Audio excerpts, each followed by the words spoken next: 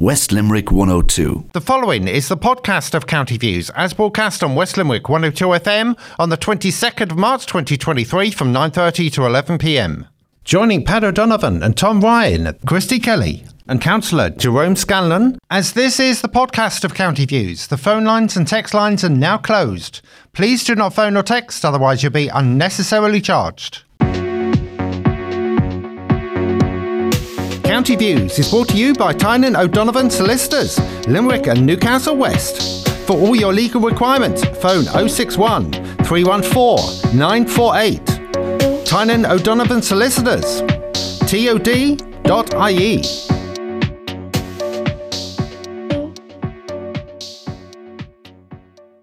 Good evening, listeners. It is Wednesday evening once again, and a wet day it was indeed.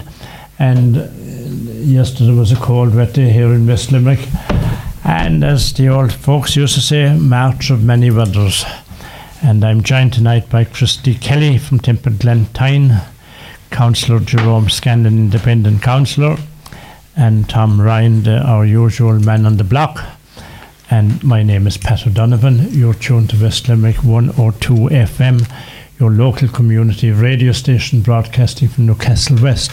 The programme is called County Views. It goes out every Wednesday night live, meaning you can call us in and we'll talk to you tonight. Any message, any text, anything you want us to talk about on 069 66200 or 087 166 9800.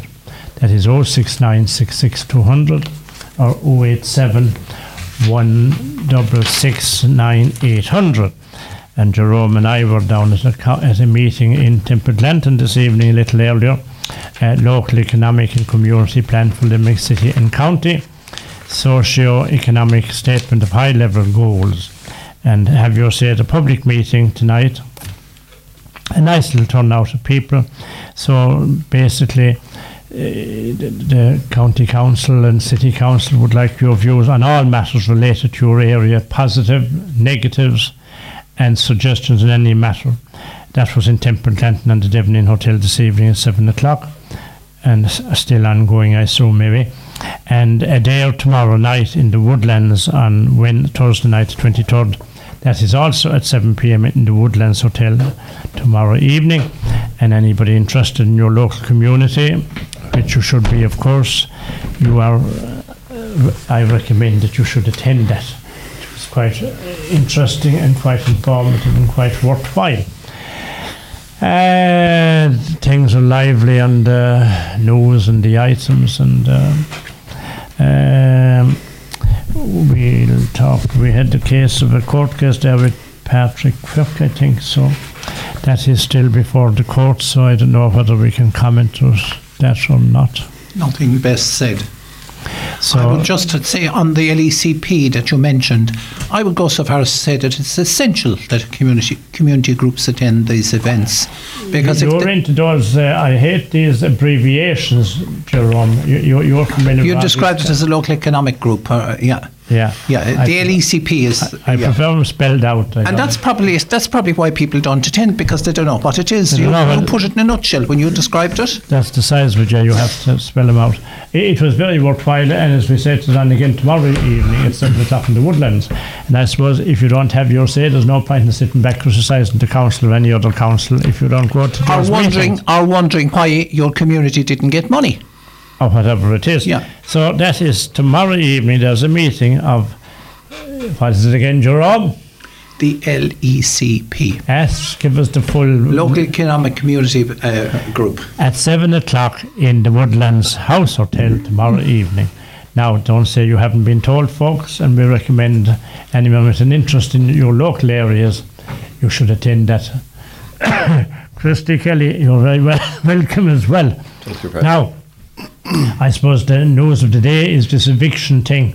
Well, they are working, and it was passed in the Dáil vote tonight that evictions, as outlined originally, will take place. I am not over familiar, I suppose none of us is.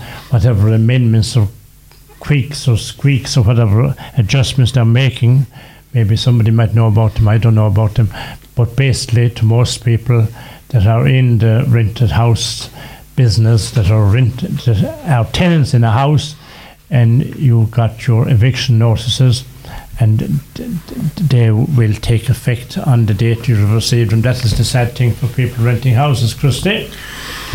Yes, this motion was brought by Sinn Féin, of course, and supported by other parties and 6 independents, I believe, tonight. I agree with the spirit of the motion, yes, because people can be paying their rents and get a notice to move out, that the landlord might be developing the house or renovating it or selling it or whatever. But at the end of the day, when they move out, maybe somebody else will be going at a higher rent, and these things are happening. And like you have, I can see if people are reneging on their rents, but like with the way the rents are going now, they're so exorbitant, it's hard to see how people can afford them. But I agree with the spirit of the motion, but I still consider it a little bit hypocritical of Sinn Féin, this motion, because if you think back, this housing crisis, we had a surplus of housing going back, say, 10, 12 years ago after the crash, and they were knocking houses because there was too many of them in the country, and now there's not enough. And this crisis is building up for the last few years, and there's like 12,000 families without homeless at the moment. And we'll say Sinn Féin are okay. They seem to be. There seem to be everything for everybody at the moment, and they seem to have money for everything. They're on about this housing, but yet they see no problem bringing 100,000 people into this country extra every year. This is what is supposed to be coming in. I have no problem with immigration. It's a good thing, and if it's adds positivity to the country. But it's housing. But yet Sinn Féin thinks there can be housing for everybody. But on the other hand, then they're saying no problem with 100,000 people coming into this country, and many of them are there are a certain amount of them that they're economic migrants, I would think. And it should be on a needs basis, as far as I'm concerned, immigration, because there are wonderful people from other countries coming in here. They're coming into the healthcare system. They're doctors, nurses, consultants, and they're badly needed. And those are the people we need. And they're working in retail and in the buildings and all that, and they're contributing greatly to society. But it's more of those we should be encouraging in. Jerome, if we could stick to the evictions, yes, and what's before us at the moment. Well, some people are going to be chucked out. Some so-called landlords, as they call them, they equally are going to get back their houses, which they couldn't get possession of in some cases. The owners of those houses wanted to move in themselves, so it's kind of a catch-22. There are several facets to this thing, and the government made themselves a hostage to fortune the day they put a sell-by date on it. In my view, it's being lifted somewhat early. They should have thought this thing through on day one. And were they going to have accommodation for people at the point where the ban was lifted? We're lifting the ban on Saturday of next week. And the housing situation, or the availability of housing, is actually, there's a greater scarcity now than there was when they brought it in. So that, Pat, does not make sense in my book. We also have the issue of dereliction. Oddly, the Minister O'Brien, reminded me of nobody today, but here at a coursing meeting when he was nearing the escape and he saw the dog's teeth. We got a memo from him about what they were and what they were not going to do. But we've got nothing for the last 9 months while we had this ban or whatever length of time. So it's not the problem is going to get worse, Pat, in my view, rather than improve. There is no housing out there, and we're tied up in bureaucracy. There was 30 houses allocated here in DC Manor before Christmas, and some of the allocees are still living in HAP-supported properties because community welfare, which operated very effectively here from Newcastle West, was centralised by this very government that we're discussing with regard to the lifting of the ban, shifted to Tuam. And they didn't have the staff in Tuam to service the needs of the people. There are people up there that have been given houses, and they're still, as I said, they're paying rent in the house that they've been allocated, and the state is paying HAP on another property. There's several of them. So, in my view, and I've said it so many times, housing is an insurmountable mess, and a lot of it goes back, but we have to deal with the present and work into the future. Tom? Well, evictions, it's a nasty word, isn't it, and great that our history in that area is not good. I feel very sorry for people that are facing evictions. There are, as Jerome has rightly said, there are a lot of angles to this problem. The most angles and the most people to blame are the minister and the government, plus the local authorities, the CEOs of the local authorities, who are an absolute disgrace. The way they've handled this for the last 10 years at least.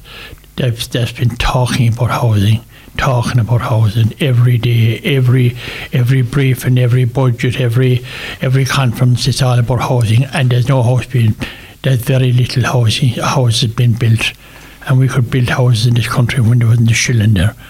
And so it's a total breakdown of incompetence within the Department of the Environment, but certainly within the local authorities.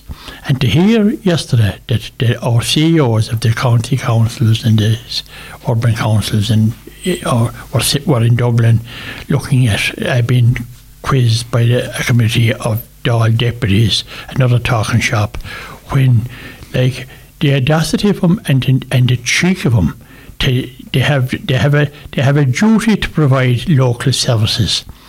That duty should be examined and driven by our local authorities and by our local elected councillors, not by TDs above the Dáil talking, looking for airspace on the television. And these officials that are masquerading as CEOs and getting huge money and pensions and only waiting to move on to greener pastures, are being allowed to dictate and allowed not do their duties. And they're being allowed to do that by the local government and by our local county councillors in Limerick. And to read this week where Limerick City and County Council and one of the 20-30 companies that they have created are going to borrow 340 million euros in order for to dress up and for to extend a white elephant land zone into some kind of I don't know what they're going to do with it, but they're allotting 340 million now in 2023. No house has been built. Houses that are there are boarded up. People out in the streets at night time, families with no place to go. And our council will sit around the table and listen and allow a county council executive to borrow, to create companies, borrow millions. I say it at the moment, it's estimated there must be €1 billion of debt on the horizon for Limerick City and County Council on these projects alone, and no house is being built. That is a disgrace and shouldn't be tolerated. And these people, what should be done to them is there should be protests inside in O'Connell Street in Limerick, and those people should be fired out of their jobs that they have. I want to stick to what's happened today in the Dáil, if we could. Well, to me... And the people who will be chucked out of their homes, some people have been in houses for 20 years, 15 years and so forth, and with the amount of red tape now attached to it, and people, if you want to give notice to somebody if they're a long time, I think in some cases you have to give notice for up to 6 months. Well, I had a 6 months notice. I had a lady contact me last week. Now, this lady wouldn't have been, she wouldn't have been very forward in terms of applying for local authority housing support, okay? So she'd been a tenant, obviously supported by her own means for 18 years, okay? And she's not, she's more or less my own age, I would think. And she was told the house is now sold as soon as now she had no formal notification that I'm aware of. The house is now sold, so be ready to move. Where does the lady go? She was told, basically, by the owner of the property that I've now sold the house. She never got any official notice that I'm aware of through the Residential Tenancies Board or whomsoever, advising her of that. Now, somebody is, I won't say they'll be disappointed, but people have actually decided that they're buying the house. And there's a deposit paid in the house. But it would seem that the owner of the property isn't familiar with the law. Lives abroad. Yeah, not familiar with it, obviously. Lives The abroad. lady herself, the tenant, isn't obviously too familiar either. So I think she's entitled to about 6 months' notice in that case with no length of service. But obviously, that really is an acute need. Yeah. I would describe it as an acute need. And there's another not too far from here, and the properties. The council, there were vacant properties. Vacant because the people that mortgaged them originally back in 8 and 9 in the heady, steamy days disappeared. And eventually they were acquired compulsorily by the council. The council put them on the market, and both houses achieved a good price. But because, and that had to be come by the local municipal area by way of disposal notice. It came before, one of them came before us last April, and we've gone from April almost to April again, from the time we agreed to dispose of it. And the purchaser of that house has now decided, because the bank that was providing him with the facility got thorny, interest rates went up and whatever in the meantime, and it's back for disposal again. So here we are. And the very same with the second house. In the case of the second house, one party was nominated on the disposal notice, and when it came to the bank, we won't lend to Pat O'Donovan his own, it has to be Pat and Mary O'Donovan, and all that has to come back a second time. So that'll be before us at the April meeting, and that sale was agreed a year and a half ago. So those two houses, Pat, are empty for that length of time. We're tied up in knots. We'll hang ourselves in red tape. Well, there is red tape in anything regards housing and planning and all that. We all know that, and we'll say the cost of it to we'll say people that are trying to build houses or renovate houses or whatever. The delays, the delay time is unreal, and the costs are rising, and so all of these externals have to be paid first before a shovel is used, and it's adding enormous money to people. There is a report. We're going back to this this debate today. We'll say we have been hearing, as the other two gentlemen have said, about different reports about housing and housing for all and housing for everyone and all of this carry on, all these slogans that the government put out, and still nothing being done. In reality, it really nothing being done, and.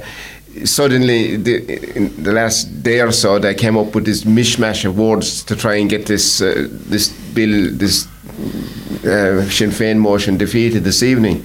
And that's all it is. It's just a mishmash of words, because how if they can do all these things overnight, why hadn't it been done for the last few years?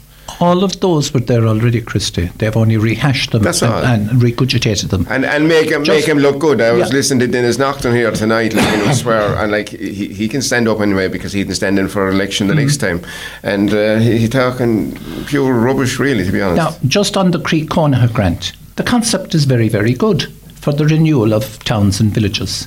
If the property is vacant for more than 2 years, if it has been acquired through a derelict scheme, you can get up to 50,000 of a grant towards renewing the house. But the problem is, you've got to do the work on the house before you can draw down the grant. Now, I know of a house where there needed to be a spend of about... So, Jerome, let me finish, Pat. That's only proper that you should do the work before you get the money. Hold on a minute now. In this particular case, there was a cost of about 160,000, okay? The purchaser of the house, if we're trying to renew the villages, we've got to help people. There was a cost of about 160,000 in one particular case.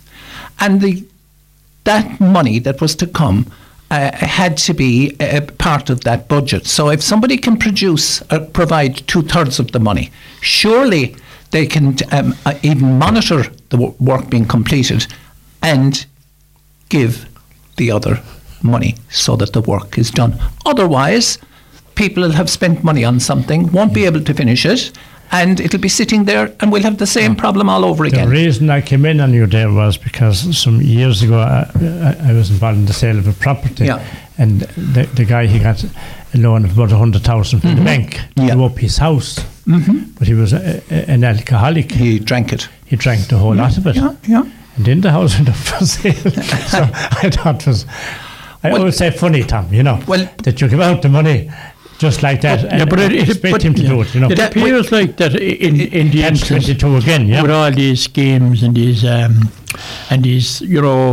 incentives, we call them, to encourage people to do up properties that are needed to. It appears that the red tape and the whole system that you apply and the payment of it, it appears to be very confusing. With kind of only all talk about it again, and huge delays across the board, and that adds to everything. It adds to the cost. It adds to the legal charges on it, and at the end of the day, it's very slow. I mean, building houses is not rocket science. In any walk of life, people have built houses. People with no knowledge of building have built houses. I mean, and to be honest about it, that we're listening for the local, and you kind of cut me off there a while ago, Pat, and you mentioned that we went away from the evictions. This is all part of that. The evictions and themselves, we have to look at how do we solve the problem of evictions and how do we avoid them. That's the point that I want to make. Not you can keep talking about evictions, forever, but it's the problem to be solved. And the people that have been paid to solve it are not doing their job. That's the real issue here. And the people that we elect to ensure that they do the job are not doing their job either. So it's like a cat following his tail, and it's all talk and there's nothing being done. And this is the whole situation. And it is definitely a huge problem between the local authority and the Department of the Environment. One blaming the other, and they all telling lies and bluffing. You're 100%, and I'll add another 10 to it. In the case of a few years ago, that particular case that I'm speaking about, that person would have got a bridging loan down at the credit union from any one of the banks. They can't be had now. So, it's the whole thing has gone mad. That's one side to it. Can't get a bridging loan. The banks won't give out a mortgage now. They won't give out a mortgage on either of those properties because they don't want to lend on them, the two that I'm talking about. And yet we need those for people to live in, so that the rented properties that they are occupying at the moment come back into use for someone else. And so long as that goes on, Tom, we're going nowhere with this. But why didn't the government and our elected representatives not highlighting this issue?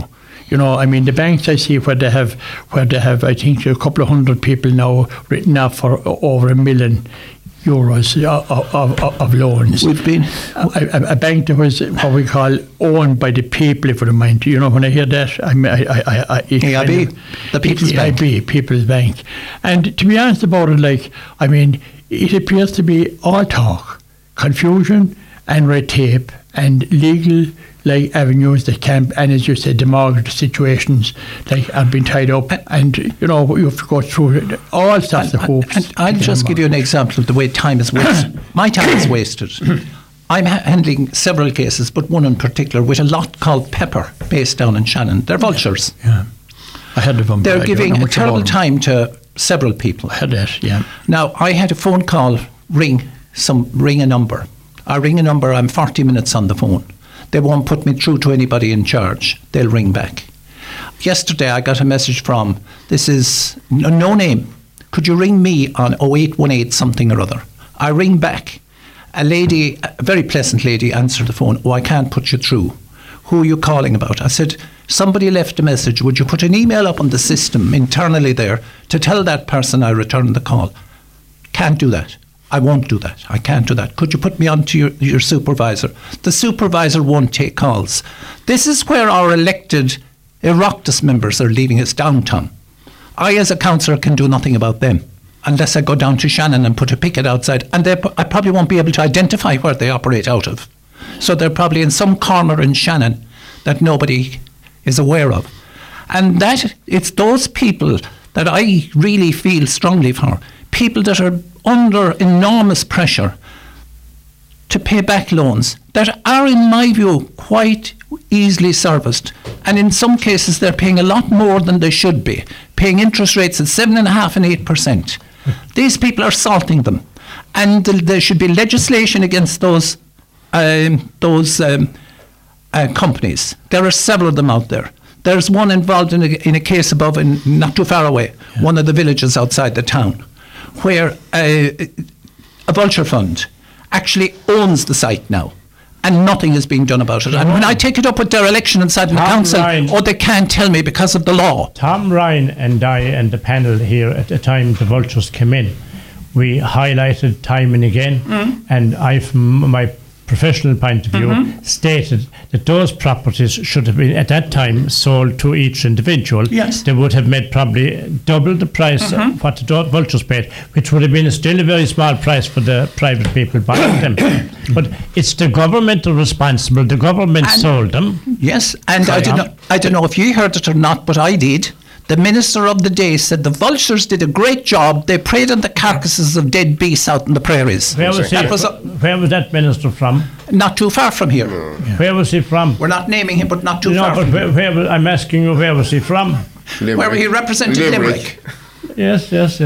No, we all know him. Well, you should name him as well, because that's what he actually said at the time, Tom. Yeah. Well, you see, this is the point, Pat. And he was our finance And the thought was a wonderful thing. He was returning with a huge majority at every election. Anybody, any half person tuned in at all would know that it was off the walls. Well, it was a shocking situation that we found ourselves in, that our government and that our ministers in finance and environment allow this, and allow the banks even. They're still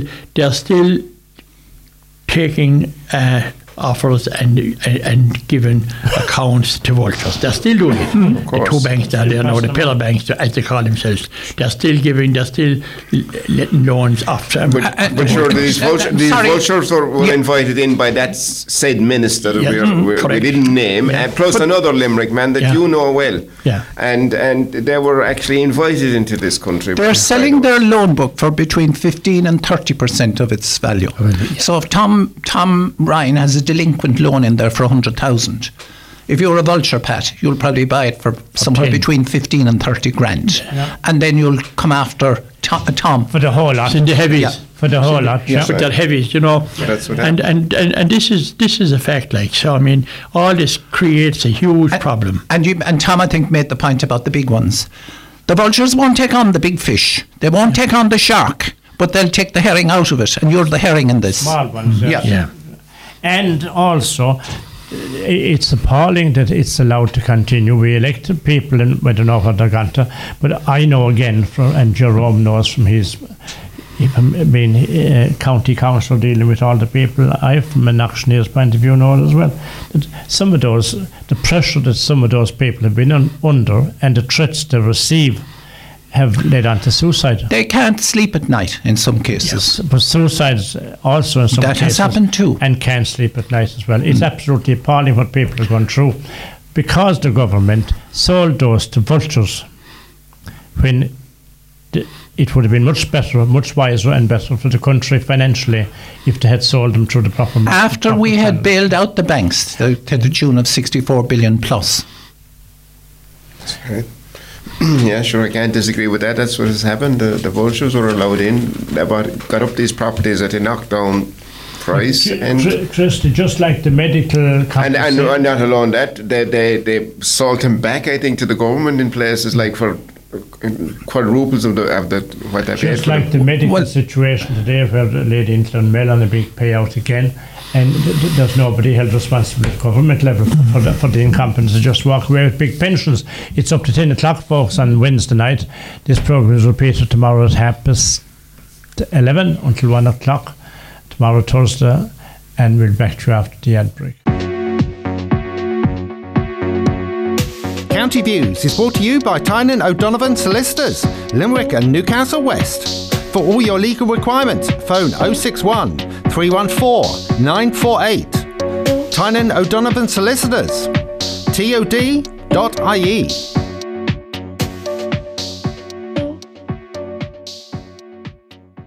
You are listening to the podcast of County Views as broadcast on West Limerick 102 FM on the 22nd of March 2023 from 9:30 to 11 p.m.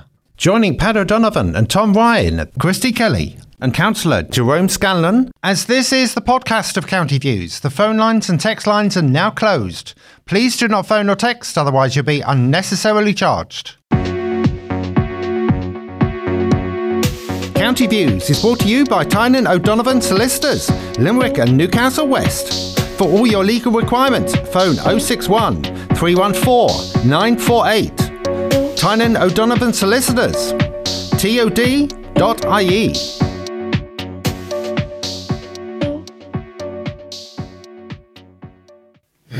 Welcome back, listeners. You're tuned to West Limerick 102 FM, broadcasting from Newcastle West, your local community radio station. This programme is called County Views, going out every Wednesday night from 9:30 until 11, and repeated tomorrow morning 11:30 to 1.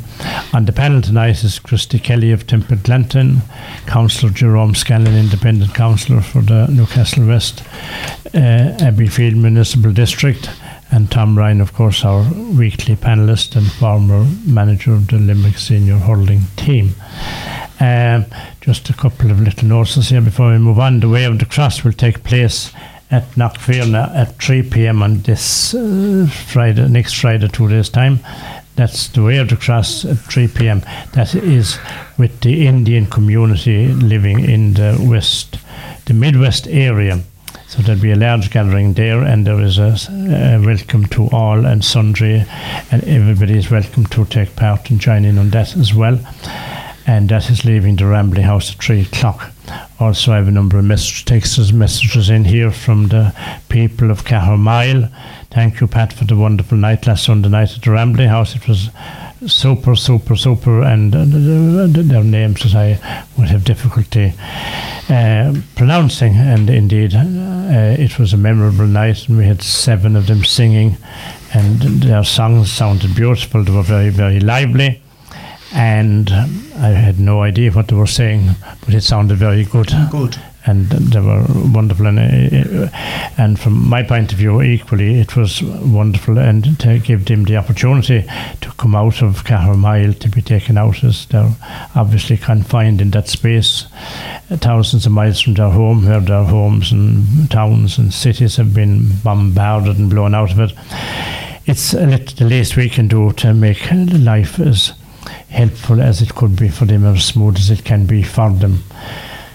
So that's that bit, as I said. And Christy, I see in local news, recent news there, where a person was up for assault and threatening behaviour, and made very serious threats, and he now is dressed as a female, and he has been put into Limerick prison.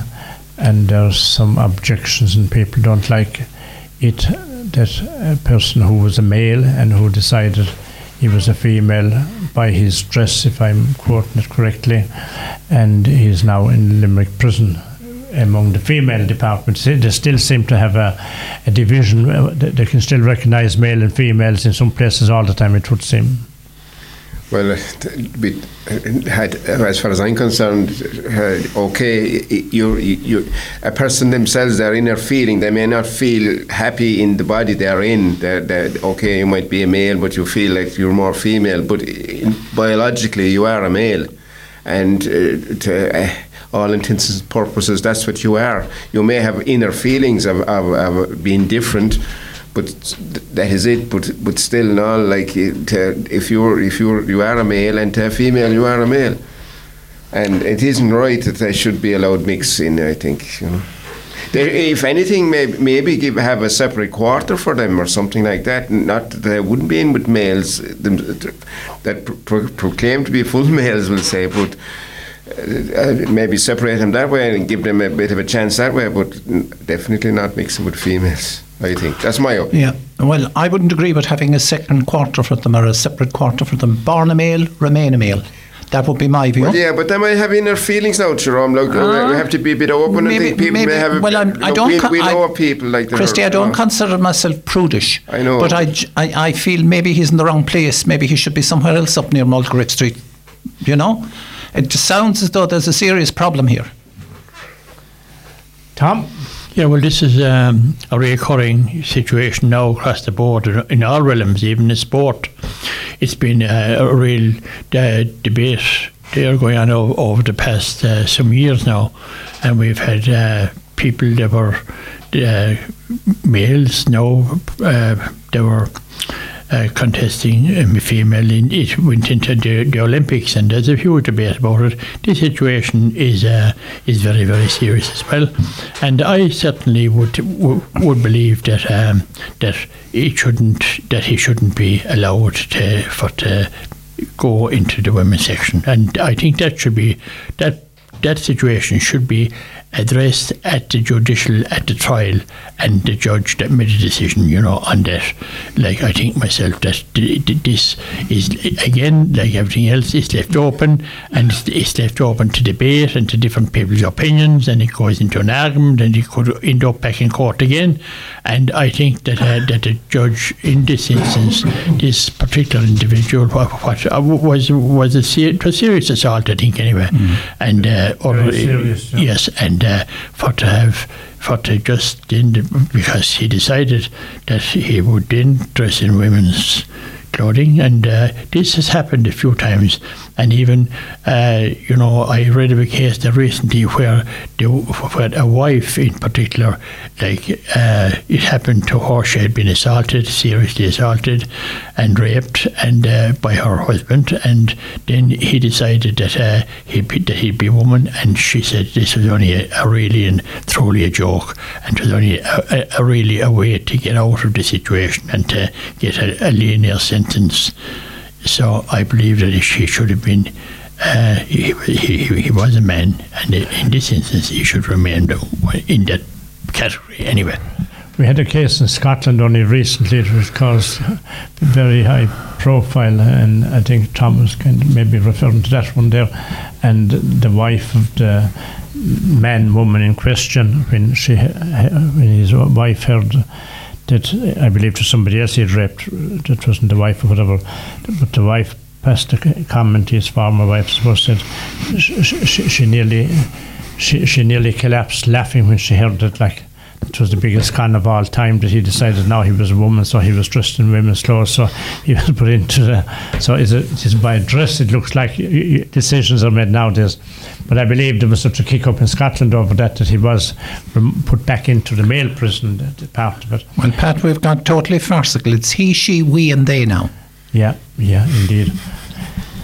Life doesn't get anything easier. Now, what are the panel's opinions on reports that the Dutch-owned super trawler RV Mark Iris fishing off the Cork-Kerry coast this week? This ship has dragged nets of up to 1 kilometre long. The Irish Freedom Party has reported on occasions that Ireland gets less than 20% of fish from our waters, and 200 billion euros worth of our fish has been taken from our waters by foreign ships since Ireland joined the EU. Should the Irish government do more to protect Irish fishing resources and protect their own fishermen's interests? Michael Conway and Krog. Michael, I have often passed comment on that. The farmers got a lot of money from the EU, but we give out far more than we got in the value of our fish that has been shipped away. It was one of yet another great disaster for our Irish government. And furthermore, I was in Dingle on one particular Sunday evening some couple of years ago, and this big ship came in with fish, and there were equally big, long 40-foot containers with all French, European number plates, and the cranes lifted the fish in their big box packed and everything, lifted it up and straight into the lorries. It didn't even hit Irish soil, the fish, straight off to Europe. And the English called the fishing port, is it? It is. Does yeah. it even, do the And fish you have- even hit the place, does it? You probably have more Spaniards in Dingle than you have in any other part of the country, because mainly Spanish trawlers that Spanish are trawlers coming in and Nowadays. Spanish lorries taking the fish Yeah. away. Yeah.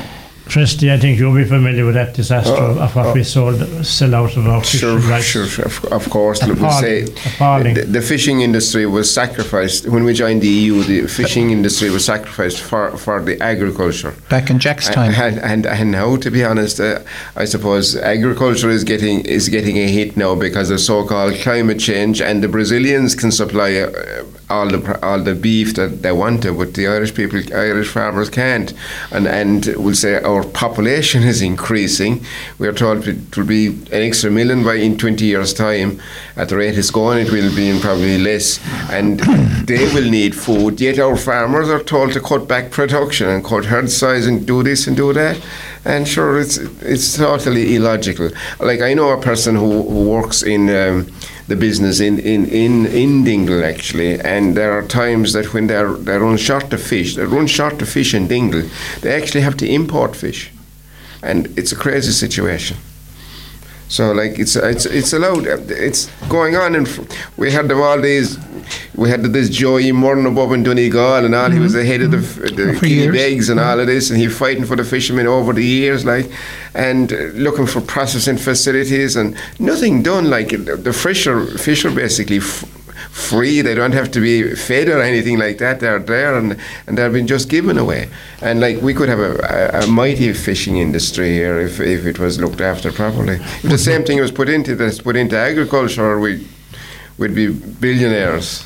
But it has been sold off. We can't have it now. I know, sure, but that's what it is. gone. And every government have successively, all of them have been chipping away at it and giving way more and more of it. And at this stage now, the farmers' incomes have been cut from you as well, Jerome. Yeah, that is a given, because we're considered to be, proportionately much better off than other countries in Europe. And while that's the case, we're not going to get as large a slice of the cake as we got in the past.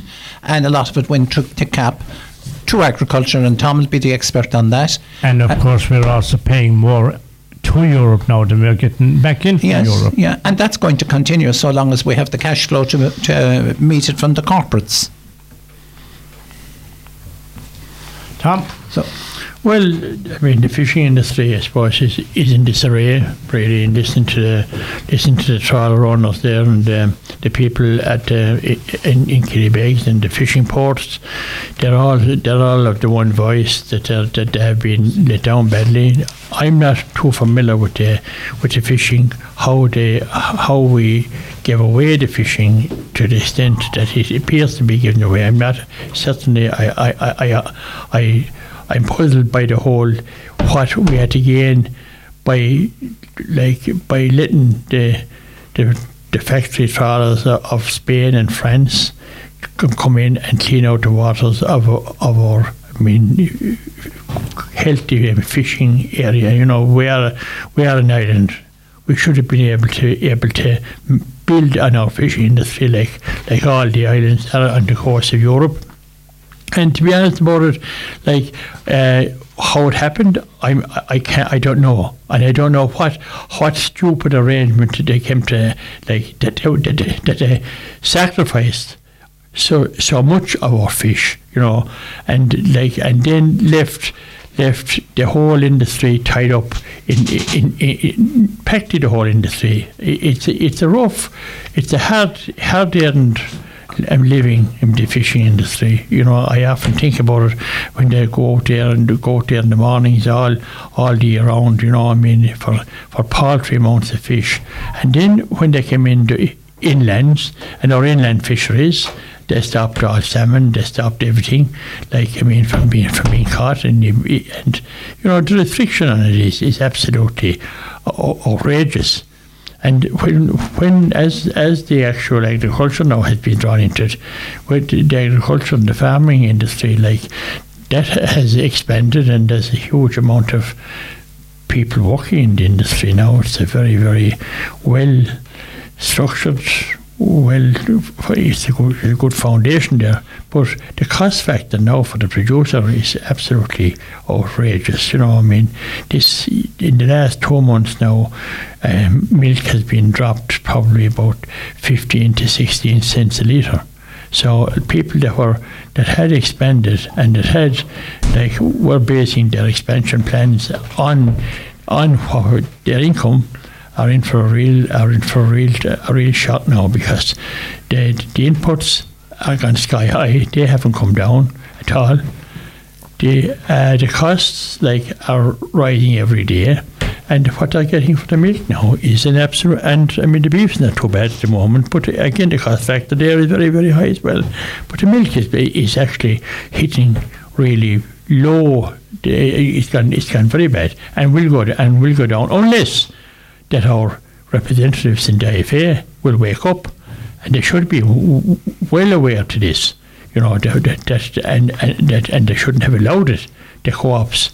But I thought that the law, there's a law now about it. You can't combine. They can't, but they all drop the same thing. They all drop 6 cents in January, and they drop 6 cents or 7 cents again in February, from February milk. The dearest time of the year to produce milk. So this is going to be a very difficult year for farming now. It seems incredible to me. Like at the moment, as you know, you have the big co-ops and the big farmers are getting bigger, and the small ones are being wiped out. But going back, say, even nearly 20 years ago, like you had creameries around in every parish, and every creamery employed 4 or 5 men. And they were 4 or 5 families, and they all made butter and they all produced everything, and everyone seemed to be quite happy. And like at that time, you had a farmer with maybe 1 tank of milk going to the creamery or something like that, and it was all working out. But now the co-ops, Seacombe and Schultz, so we'll put it into all that. Folks, we'll go to an ad break. Back to us. County Views is brought to you by Tynan O'Donovan Solicitors, Limerick and Newcastle West. For all your legal requirements, phone 061 314 948. Tynan O'Donovan Solicitors, tod.ie.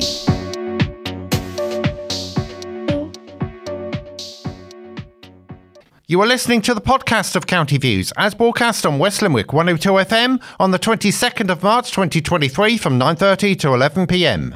Joining Pat O'Donovan and Tom Ryan, Christy Kelly and Councillor Jerome Scanlon, as this is the podcast of County Views. The phone lines and text lines are now closed. Please do not phone or text, otherwise you'll be unnecessarily charged. County Views is brought to you by Tynan O'Donovan Solicitors, Limerick and Newcastle West. For all your legal requirements, phone 061 314 948. Tynan O'Donovan Solicitors, tod.ie.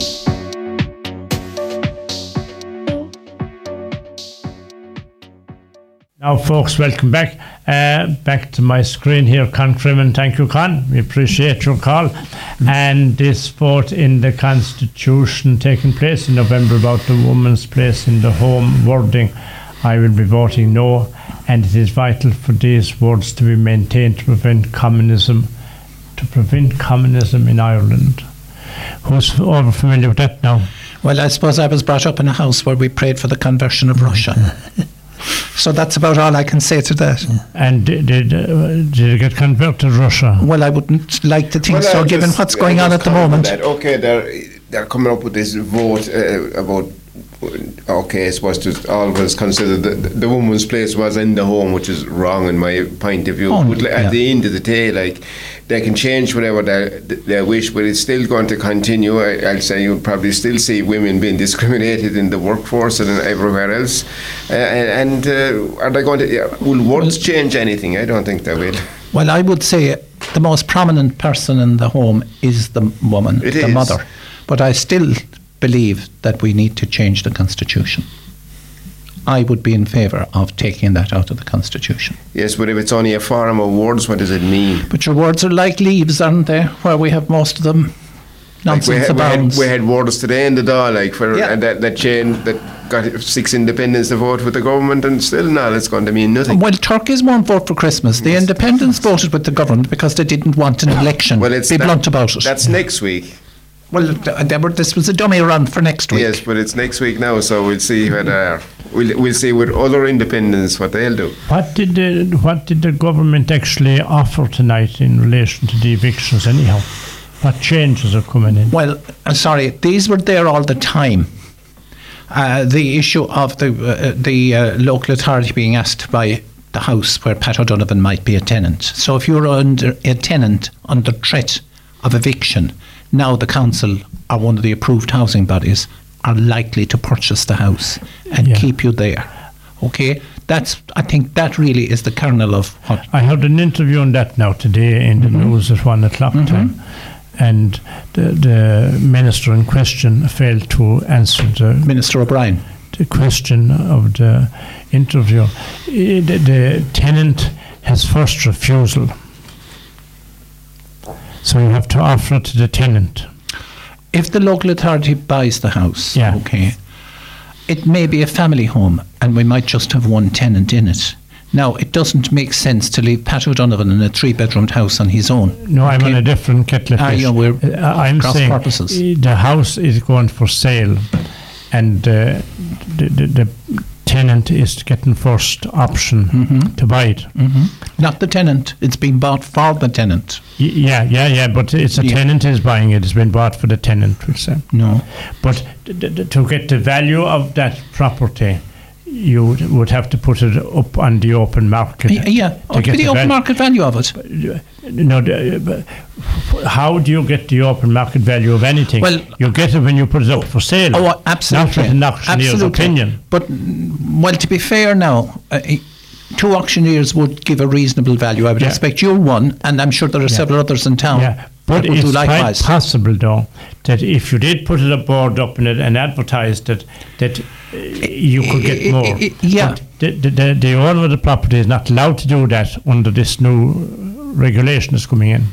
No, I can't say, I don't know that. That's what my understanding. But I would have expected that should be the average of 2 values. Yes. And the owner of the property still has the right to refuse. Not according to this thing today. But we're not in a democracy if they have the right to appeal it. Yeah. That's my understanding. One of the things.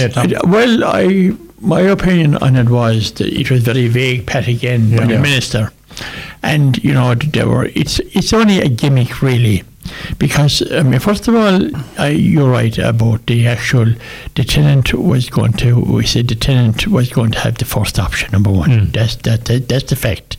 The tenant couldn't buy, like, a jacket for Gooseberry because he was being so. The local authority will provide the money. So well, you see, no, but this is where we come in today. This is when I see something in my sights about here about the local authority.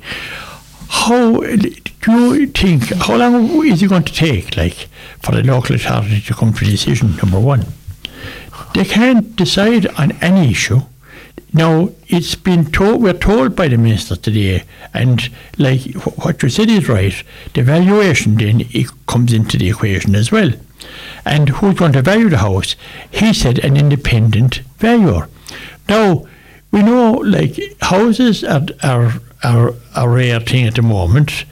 The location is going to dictate a lot of the value of the house, the condition of the house. So, I mean, it's a real area, like, of confusion. And number one, it's the man's constitutional right to sell his own property. And your value, of course, as we discussed tonight, comes down from Dublin.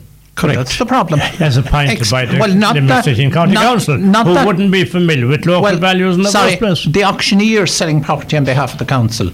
But if we're dealing with a scenario, unless they change that as well, if we're dealing with a scenario with regard to valuations, the valuations are done by local people, Pat. Now, as the owner of a house, if I'm renting it to you, have the right to tell them who I want it valued by, and they have the right to get you to value it or someone else. But so it has to be average. Yeah.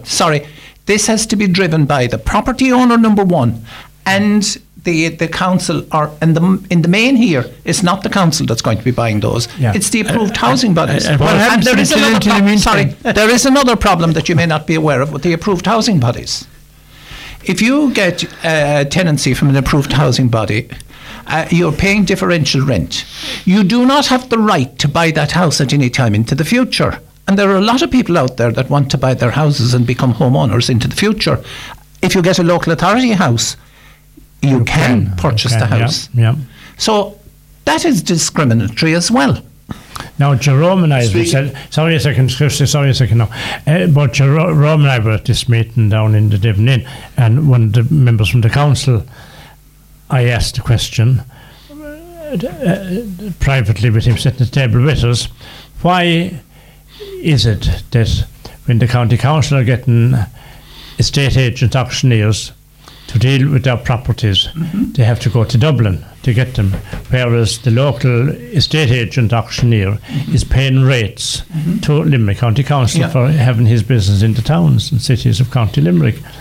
And then I referred to the bicycles, these bicycles for the Greenway, that it was given to a crowd in Dublin. As was the... And in fairness to the guy from the council, you know his name, he gave a very good answer. He explained it for the first time I ever heard it explained. Correct answer, yes. I ever heard it explained. You might tell us what he said.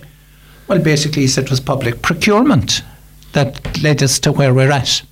And they have to... public procurement means what? Public procurement means you have to go public and you have to advertise to all and sundry. A tender to all and sundry, and they come back with the cheapest... That's confined to Ireland, is it? There's such a thing as a European tender as well. Yeah. So if it's over, I think if the value of what the contract is more than 50 grand, it has to be European tender. Yeah. So I presume there are very few houses, and we should be wrong. So Tom, when we were criticising Limerick City and County Council, they had no choice in the matter. They said they have to go for the public procurement and they have to take the lowest offer. But if you believe that, no, he's right. He's right in what he said. But Tom, where this needs to change is legislation at national level. Where it needs to change is fair play and Pell's Act removed. That's what it means. Don't surely the guy now. Two experienced men like yourself, a top politician, here, wouldn't be listening to that kind of rubbish from an official of Limerick City and County Council. Like, I don't care who he is. Like, tomorrow night, Tom, there's a meeting in Adair, and I suggest you go down there and question the individual. Because I'll tell you why I won't be there. Because the people that will be there from the council will be the very same as Taylor's dummies sitting up in front. No question. I've attended a lot of meetings with those individuals, and I have a lot of dealings with them. And I'll tell you, the God's honest truth, I wouldn't send them most of them for a message. Tom, you'll be behind the door when they're giving out the money, because if you don't go tomorrow night, there'll be no money for you. Now, Christy, try to get in there for the past 10 minutes. Christy Kelly, please, let's give Christy a chance. You speak of evaluations, like what is an evaluation at the moment? You just don't know. I know of a house in a prominent town in another county, and it went up for sale, and the asking price was 340,000 for a semi-detached 3-bedroom house. Now, it was a prime area, all right. What has it gone to at the moment? Over 400. 425,000 it's gone to. 2 years ago, it was bought for 320,000.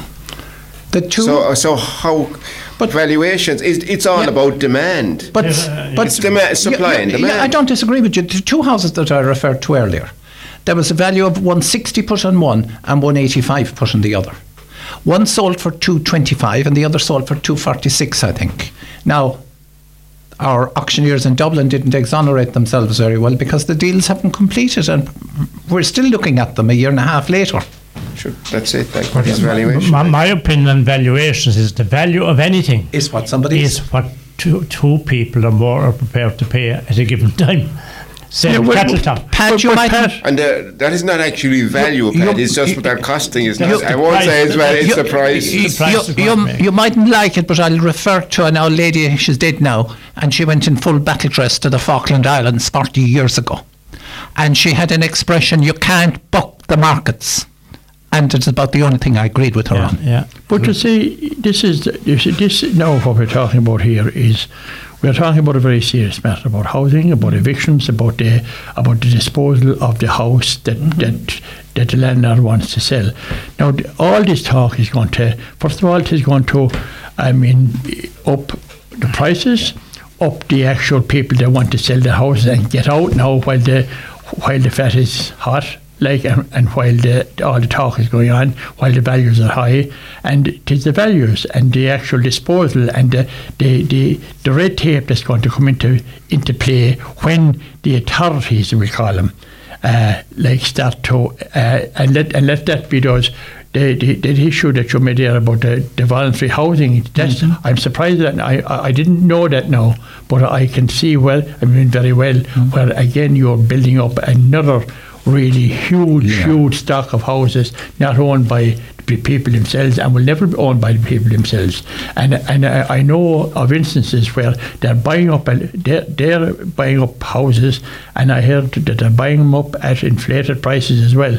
And this is government supported, housing agencies. So the whole thing is in disarray and in a mess because of what the reason for it is incompetence and useless people in jobs that they can't actually do, only talk. And that comes to the whole. If you in any occasion, in any factory or business or shop or whatever it is, farm, if you can't make decisions, and if you're not in your job, if you're not on the ball, you won't be able to do the job. And that's what's happening here for the last 20 years. But now it's gone out of control now. Just on this, Tom, here in this town you have PUA, you have Clwyd, you have Respond, you have Focus Ireland, you have Father McVerry, and you have cooperative housing. And out the villages you have community and voluntary housing, who are superb, because they're the communities looking after their own. But the others are businesses, Tom. Business, correct. I agree. I agree with you 100%.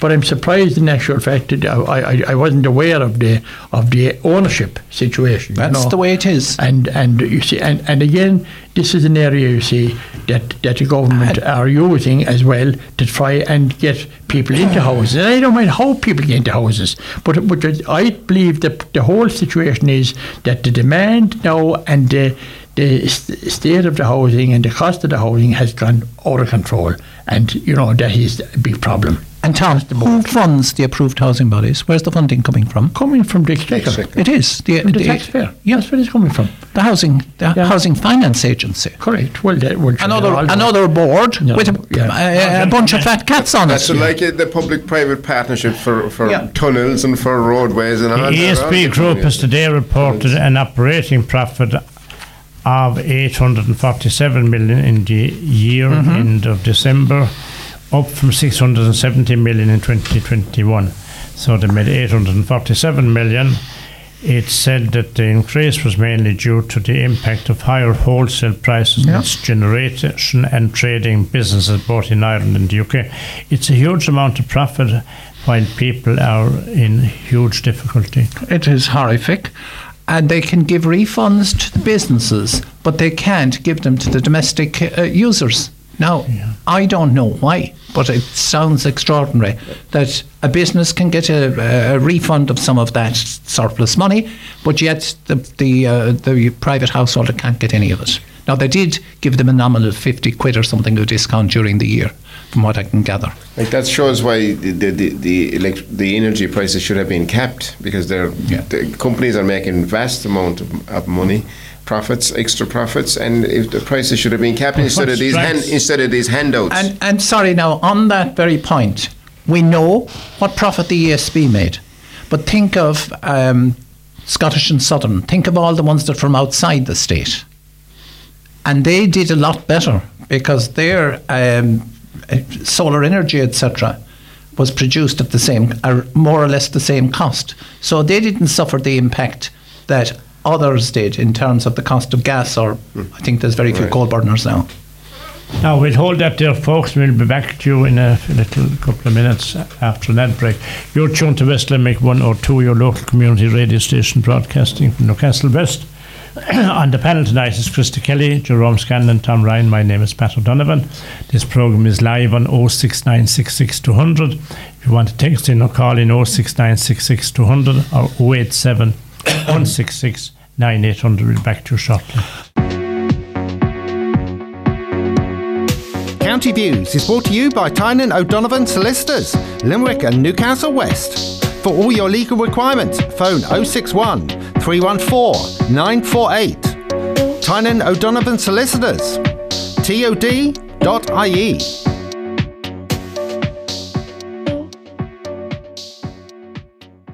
You are listening to the podcast of County Views as broadcast on West Limerick 102 FM on the 22nd of March 2023 from 9:30 to 11 p.m. Joining Pat O'Donovan and Tom Ryan, Christy Kelly and Councillor Jerome Scanlon, as this is the podcast of County Views. The phone lines and text lines are now closed. Please do not phone or text, otherwise you'll be unnecessarily charged. County Views is brought to you by Tynan O'Donovan Solicitors, Limerick and Newcastle West. For all your legal requirements, phone 061 314 948. Tynan O'Donovan Solicitors. TOD.ie.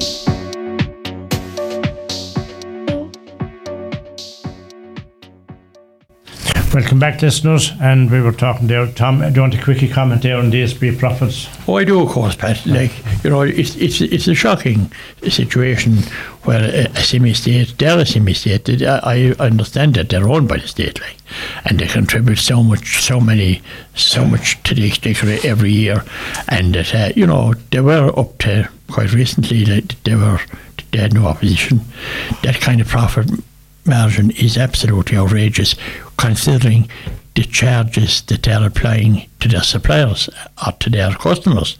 And it also applies across the board that in an emergency situation, and Christy is 100% right, all those charges, when the pressure came on and when the war in Ukraine took off, they all used it, and like it was used and by companies, in particular the energy companies, to rip off their customers with total and complete, like they were allowed to do it, and it should have been sanctioned. It should have been capped. We should have been on top of the thing more, and that is the proof of the pudding. And if you look at even those figures now, I mean, you can have if you wanted to be a kind of a suspicious mind, 850 million, you could add another 850 million to that when all the noughts and crosses and the X's and O's that their accountants are quite capable of manipulating and submitting a final figure. You know, I mean, that's another area that has to be looked at. So it's a disgrace when you see that kind of profit being made by an energy company in an emergency war situation. It's a scandal. They have an account. They have an account for a little girl called Miscellaneous, and that's where you find the real meat in corporate companies. What goes into Miscellaneous doesn't need to be on the profits this year. Which we see prices every day, and every item nowadays. Now the way the prices are going up on a daily basis. And Christy, you can see the amount of businesses. I can't see why there is a necessity for that. It's just a rip-off, and they're just ripping it while they can. Well, sure, there's no war in the UAR. Or there's no war in the Middle East. That's right. And the oil is still flowing.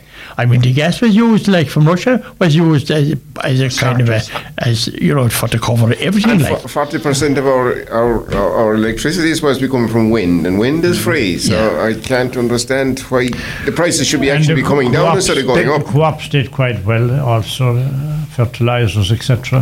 Well, sure, that's another rip-off job as well, yeah. You know. But now they have a problem because a lot of the big users and the big farmers are bringing it in directly from the north by the lorry load, you know, and it's way cheaper. However, I don't know how it's so cheap there, because it's maybe 40% cheaper. It is very cheaper, yeah. You know, but I see that there was another monopoly that was held here, you know, I mean, by the co-ops, but now there's a big problem. They're not selling it because it's coming in from the north.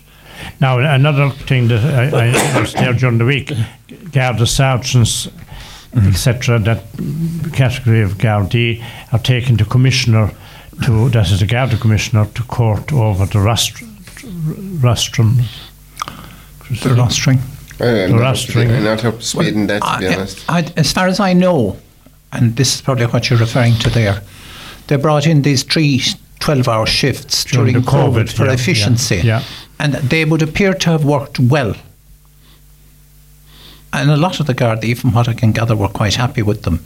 But I think this may well be what it issue is about. They had a march there last week in Dublin about it, Tom. Well, it's a shocking situation that our Garda inspectors and sergeants and Garda in general have to are in talks. I mean, with the commissioner, like, who appears to be out of touch, really, I think myself.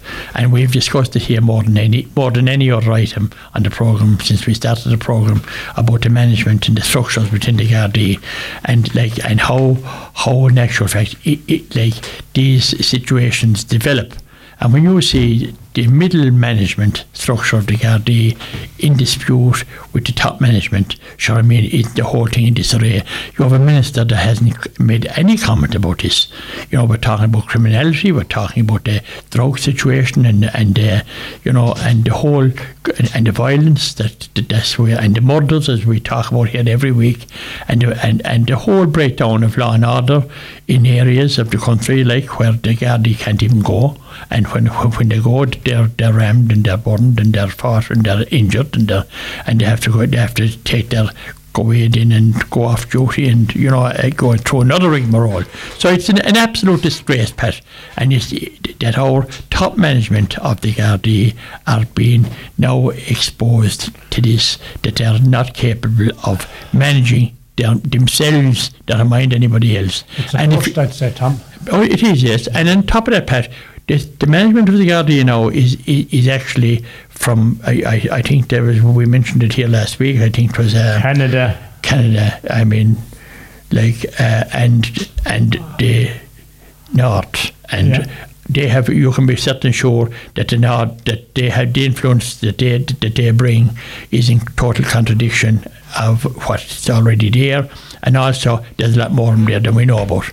And I think myself that this is a situation that's not been handled again by the government. It's like the housing. It's like you couldn't make it up.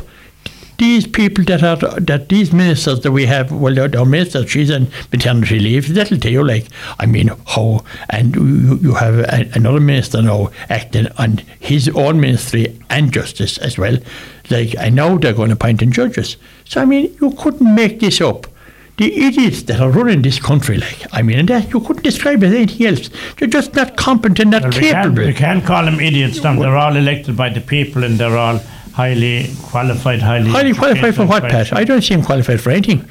Myself, they can't do their job anyway. Tom, number one, experts are fully qualified to do nothing. Yeah. They're only frontmen figureheads. And really, that's what happens when they get to the top. And they are going all over the world representing us. Well, that's another day's work now. On television last night, I don't watch television much, but I have to see last night's one, antisocial behaviour and the abuse that shop assistants and shopkeepers are getting, and the amount of pilfering taking place. And then Tom mentioned it there a while ago, we mentioned it almost every week. Murder, and zero tolerance, and it doesn't create any sensation. No one seems to be battled. No one gives a damn. If there was 5 murders in the 1 week. Sure, we spoke about it here several times about Gardaí on the beat. Zero tolerance. Gardaí on the beat, and there's no deterrent because the people that are at this, they don't see any Gardaí, and the Gardaí will just pass along in a car or whatever, and there's no beat on the street. It's not their fault. The sentence is harmless as well. And worse again, I know of somebody who there was a problem at Halloween. Okay. Newcastle West? No, there was lots of problems in Newcastle West, but this was well away from here. And the guard, it was a group of youngsters, boys and girls, creating mayhem. And one of the force went back to the site where the problem was, and they'd run away, and one had returned and was abusive and whatever, and it was decided that this person would be arrested, 15-year-old, taken back to the Garda station. Because the individual was under 15, the member of the force couldn't lay a hand on him. The person in question is out of work since because he got kicked and kicked and kicked, and his part of his anatomy was damaged because of this young one. Okay? What do you do about them? Now, to me, the problem begins in the home. Parental responsibility has gone out of the window, and this is why we're dealing with what we're faced with. Well, I have to agree with you there, Jerome. You see, like, I mean, this is the situation that you've arrived at now. that even the Gardaí are not able to do that to protect the actual. They can't protect themselves. And even if you look at the camera situation with the body cameras, that took 2 years. That they're talking about it for 5 years. It's still not in place. And I was in Limerick last Friday night. We went in for something to eat, and Mark Tierney myself, and it would frighten you. I mean, St. Patrick's Night, it was unbelievable. The drunkenness, the amount of youngsters, there were only more 12, 13, none of them, most of them were only, they might as well be naked. And all drunk, probably, I don't know what else they had taken, but there were thousands of them just running amok around the city. For all the pubs were packed. They were all this. I was listening this morning to experts on alcoholism. They blamed everybody except the reason for the problem. They were terrible sympathetic with the alcoholics, and nobody, but everybody is like. But nobody is looking at the cause of this. This violence is due to alcohol and drug abuse, and as you rightly said, Jerome, parental control is not there anymore, and there's no responsibility anywhere. No respect. Respect is out the window. That was thrown out of the dictionary years ago. But the amount of celebration, you see, when you hear the word celebration, like in Ireland, it's about being drunk or your mind. And like legalising drugs is being bandied about at the moment. Are we gone mad? It's more than bandied about now. They're trying to legislate for it. They're actually going to legislate for it, and they have the citizens' parliament now discussing it. Tom, if we legislate for that, we're legislating to protect the criminal who's supplying the drugs. Well, we're setting up a business now where these people that supplied drugs were breaking the law previously. That's what it amount to, yes. Well, it's looking like it now. There's a huge lobby. There's a huge lobby there to make cannabis legal. Starting at cannabis. For the few minutes that are left, I'm going to keep harping on it. People say you keep repeating yourself. We had John O'Donoghue, the Kerry TD, some years ago. He was, and some mayor in New York did it as well. Zero tolerance. We have murder. We have antisocial behaviour rampant, and nobody seems to be doing anything about it. Where is zero tolerance? How is it no minister, nobody is saying this has gone out of hand? Like I was talking to a good friend of mine there, Philip Lynch. He'd been on here with us from time to time. He'd be on the radio here.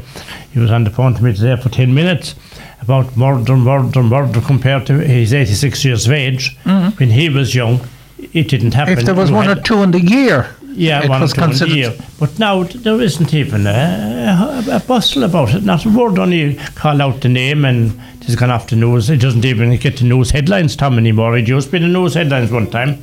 Now it could be, mightn't even get mentioned down the line. Life has no value. No, it just happens and that's it. Why is there not any attempt made to curtail this thing? Plus the sentences are too light, the deterrent aspect of it is all.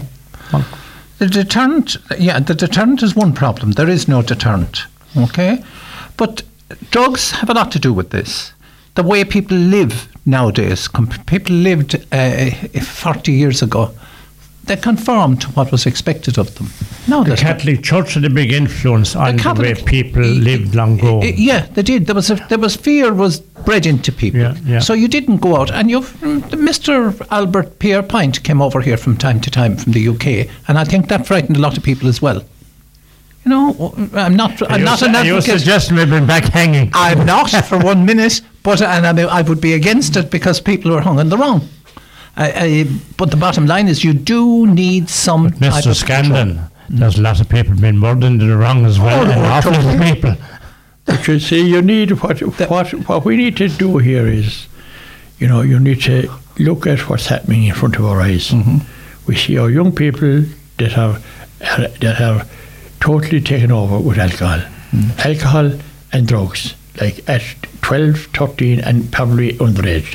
Now that is the problem that we have, that is there now. It's not the way it's coming, it's there, and it'll only get worse. And it has, in actual fact, totally out of control, and that's all been because why? It's what we want to do, everything in this country, let it be a match, let it be anything, a wedding and birthday, it's all drink. And it can't be celebrated. You can't be celebrating unless you get a staunch drunk. And that is coming to that. And that's referring right down the line, down to the children coming out of primary school. And Tom, some of them leave home with the drink consumed. It's not what they're spending in the pub. There's a lot of drinking. Youngsters go out for the final drink. But it's a shocking situation where we are like, and that we are accepting that. And now, Christy, we're looking at legalising drugs. That's exactly. You legalise alcohol, and it's not being the alcohol. Rules are not being actually. I hate to say it. When we legalised abortion, what's left? You open the door then. Right, folks, time is up once again. My sincere thanks to Christy Kelly, Councillor Jerome Scanlon and Tom Ryan, and also the various people who called in, and Ida Hishen also sent me a message a little earlier. Ida, and sorry to hear of your recent bereavement. And that's about it for tonight, folks, and until next week, take care. Thank you, Pat. 102 FM. You've just been listening to the podcast of County Views as broadcast on West Limerick 102 FM on the 22nd of March 2023 from 9:30 to 11 p.m. Christy Kelly and Councillor Jerome Scanlon joined Pat O'Donovan and Tom Ryan for the discussion. County Views is brought to you by Tynan O'Donovan Solicitors, Limerick and Newcastle West. For all your legal requirements, phone 061 314 948. Tynan O'Donovan Solicitors, tod.ie.